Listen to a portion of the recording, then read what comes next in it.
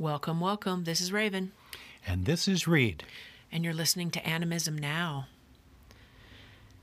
A way to look at animism is that we are all here together in this intricate, interwoven web of many, many different people. And I don't just mean human people, but what we would call animal people, also other kinds of beings that we might consider in their own way people, from mountains to trees to water. It goes on, air, and we are all here together. And one way that we have been taught by colonization and all of its companions is that humans are the true people, the only people, and even going further than that, male humans, white humans, right? Certain types of humans are at the apex. But there is shifting in thinking now, again, consistently, about who are equal as beings, who are sentient and deserve and have innately rights. So we like to highlight stories of particular people that may be in a different form than us, in this case, an elephant body, issues around rights, personhood, equality. And so Reed has a story to share about an elephant named Happy. Thanks, Raven. Yes, Happy is a 50-year-old African elephant who resides in the Bronx Zoo. In a very unlikely set of events, a series of lawyers have gotten together and filed a writ of habeas corpus with the New York Court of Appeals, the highest court of New York. The arguments will be held sometime this year. Habeas corpus is one of the basic human rights in the Bill of Rights, which says that a person cannot be held against their will without reason. And Happy has been held against her will since 1977. And she hasn't had any companions for the past 15 years. Recently, she has demonstrated the ability to recognize herself in a mirror. And this mirror test of self-awareness has become the standard for determining sentient qualities.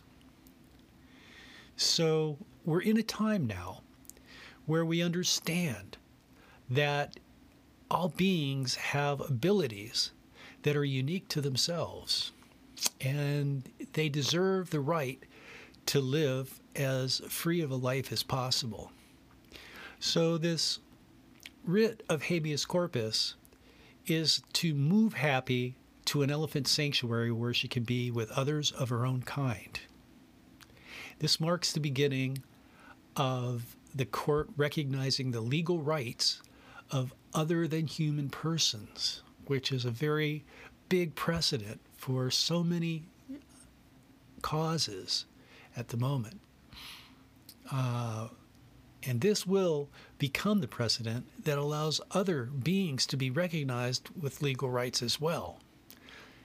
The next logical being to gain legal rights will be watersheds, because it's so critical that their right to be what they want to be, which is trees growing on the mountains, is vital to the people who live downstream and depend on the water for use and flood control. So this is an upbeat, optimistic moment, and we should all be hopeful that Happy the Elephant's court case will prevail. Each case of each being that comes forth in this way We've seen it before with humans that that the courts decide in a certain liberating way, then it paves the way for more to come. And if this idea of non-human persons seems foreign or strange to you, I would encourage you to look into it, learn about it more, and the importance of it. Because until we're all considered free, none of us are, correct? So there is a website that you might find interesting, nonhumanrights.org. There's a lot of information there, as well as highlights about different cases or in the works.